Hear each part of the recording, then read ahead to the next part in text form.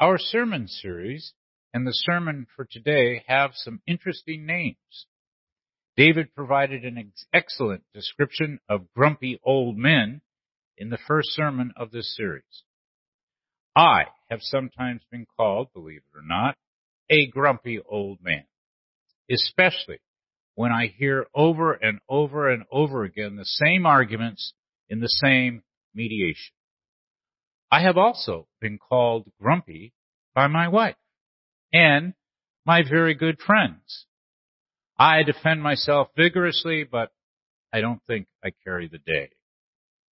With respect to the title of today's sermon, The Messiness of Affairs, we seem to have a societal fascination with messy affairs. All one needs to do is look at tabloid TV or newspapers to see that affairs can certainly be messy. That is to say, we seem to have developed a zealous fascination for information about the private lives of public people, especially when it comes to being unfaithful in their marriages and the very messy situations that creates. The exploits of actors and actresses and politicians, athletes, business moguls, and yes, even ministers appear in lurid headlines on papers and magazines that are more interested in sensation and messiness than they are in news. Probably most of the subjects of scandal, gossip, half-truth, and innuendo would far rather be alone and private than to see their names, pictures, and details of their lives paraded through all the public. However, the prophet Hosea is a remarkable exception to the desire to keep acts of infidelity buried and to never allow them to become public. We know very little about Hosea before he first appeared as a prophet. I've heard everything from a farmer to a nobleman. When he came to the scene about 740 BCE, the land we now know as Israel was divided in two. Israel, or also called Ephraim, was the northern kingdom, and the southern kingdom was called Judea or Judah. Prophecies were directed towards the northern kingdom by Hosea because that's where he lived. Economically in Israel, a great change had taken place under the reign of Jeroboam II. The cities had grown in wealth and had fostered a small class of rich landowners, merchants, and creditors. However, the vast majority of people who lived in those cities were made up of poor artisans, craftsmen, and laborers, who frequently were exploited or even enslaved by the rich. They lived just above starvation level.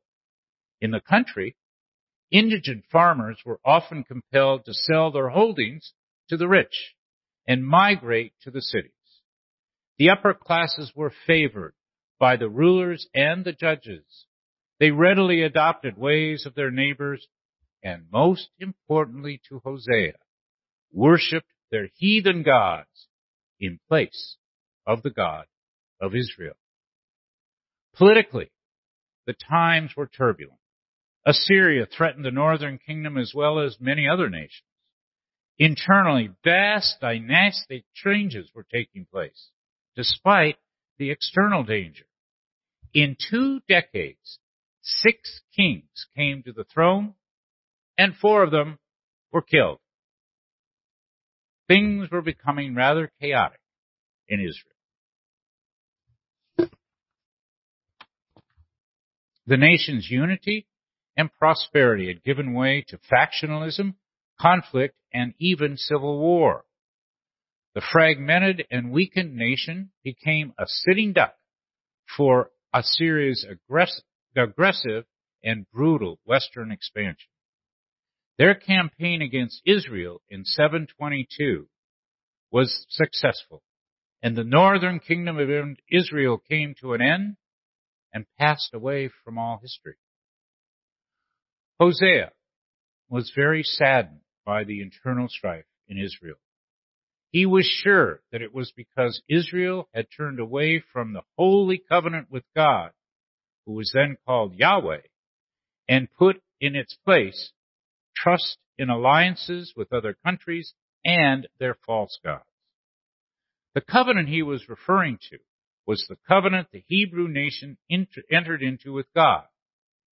At its core, it was that if they worshiped God as the one true God, then he would protect them from their enemies and make them a great nation. Hosea believed that Israel was abandoning God to follow other gods and their idols. For this reason, Hosea denounced idolatry as the spirit of harlotry, which leads to moral degeneration, sin, and corruption.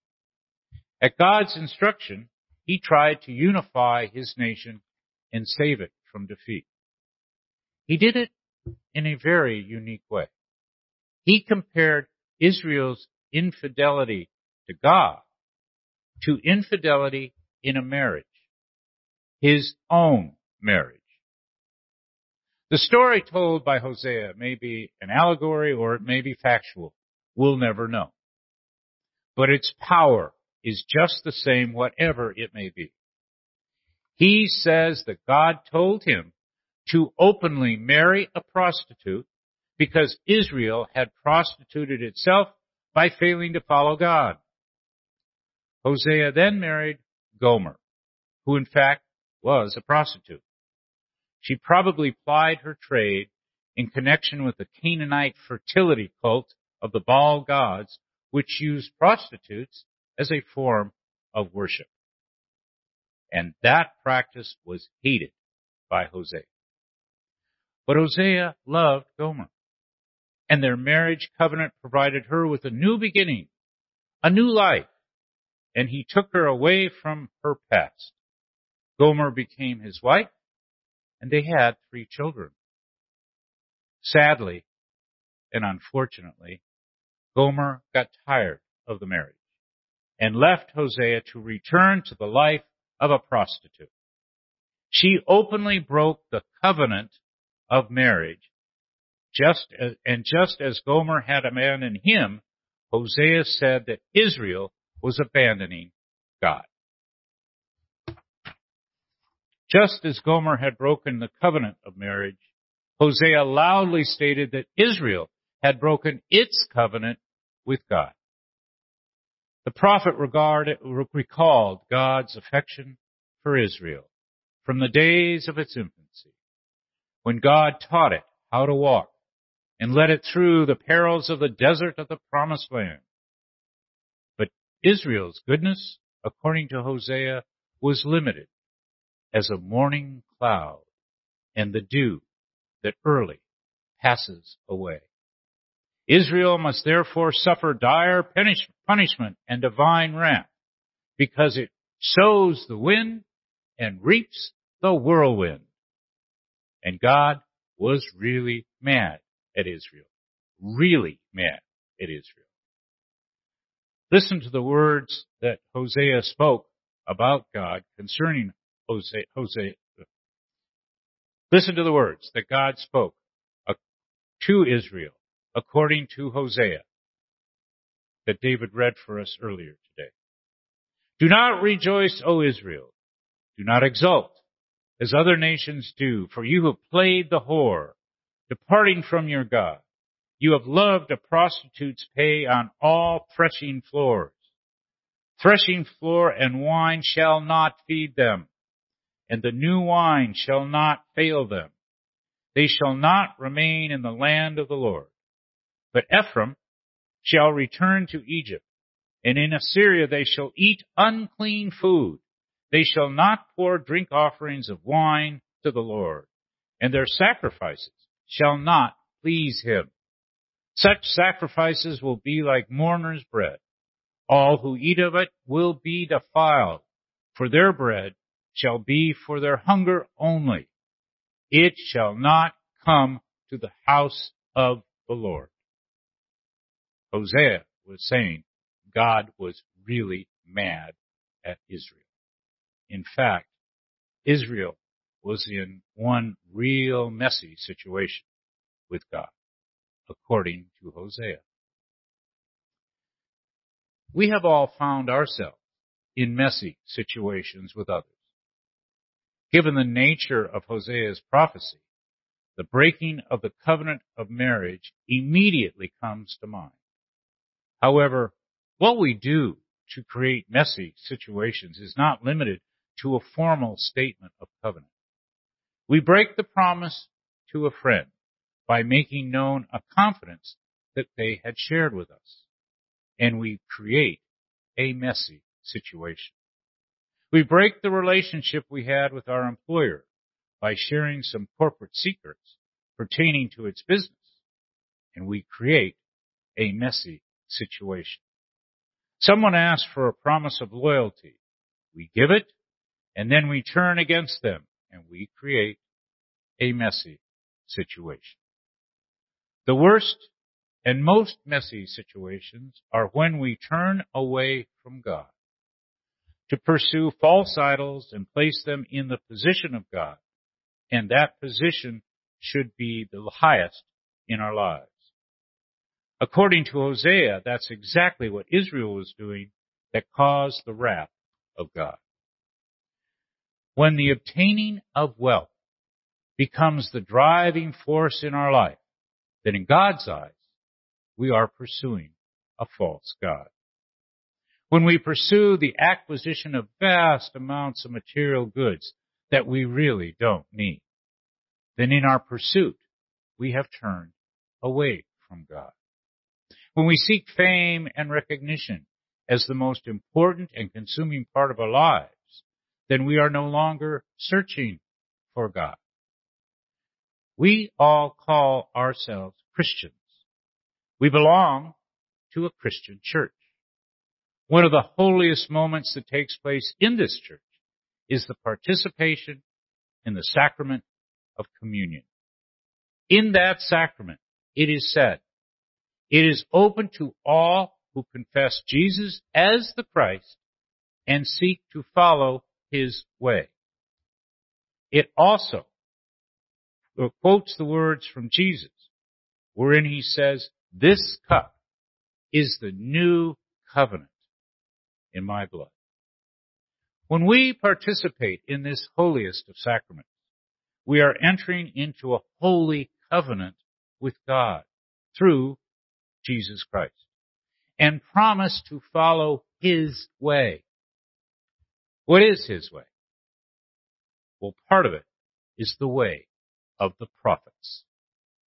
We are agreeing to a new covenant with God to seek justice for the poor, to seek justice for those wrongly persecuted, to seek justice for those who are discriminated against on any basis, not limited to race, gender, age, ethnicity, religious beliefs, or political views.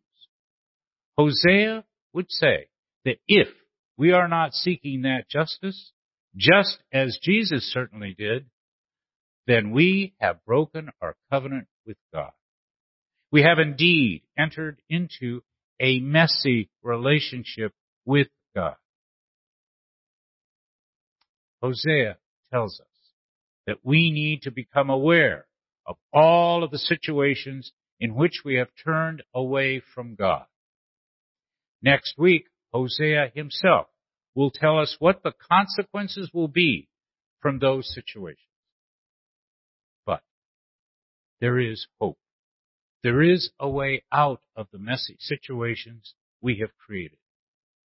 Today, let us begin by looking at ourselves in those situations clearly, with no shadows, no darkness, but in the light, and see what they are and what they represent. Let us see them through the life, the teachings, and the ministry of Jesus Christ. Amen.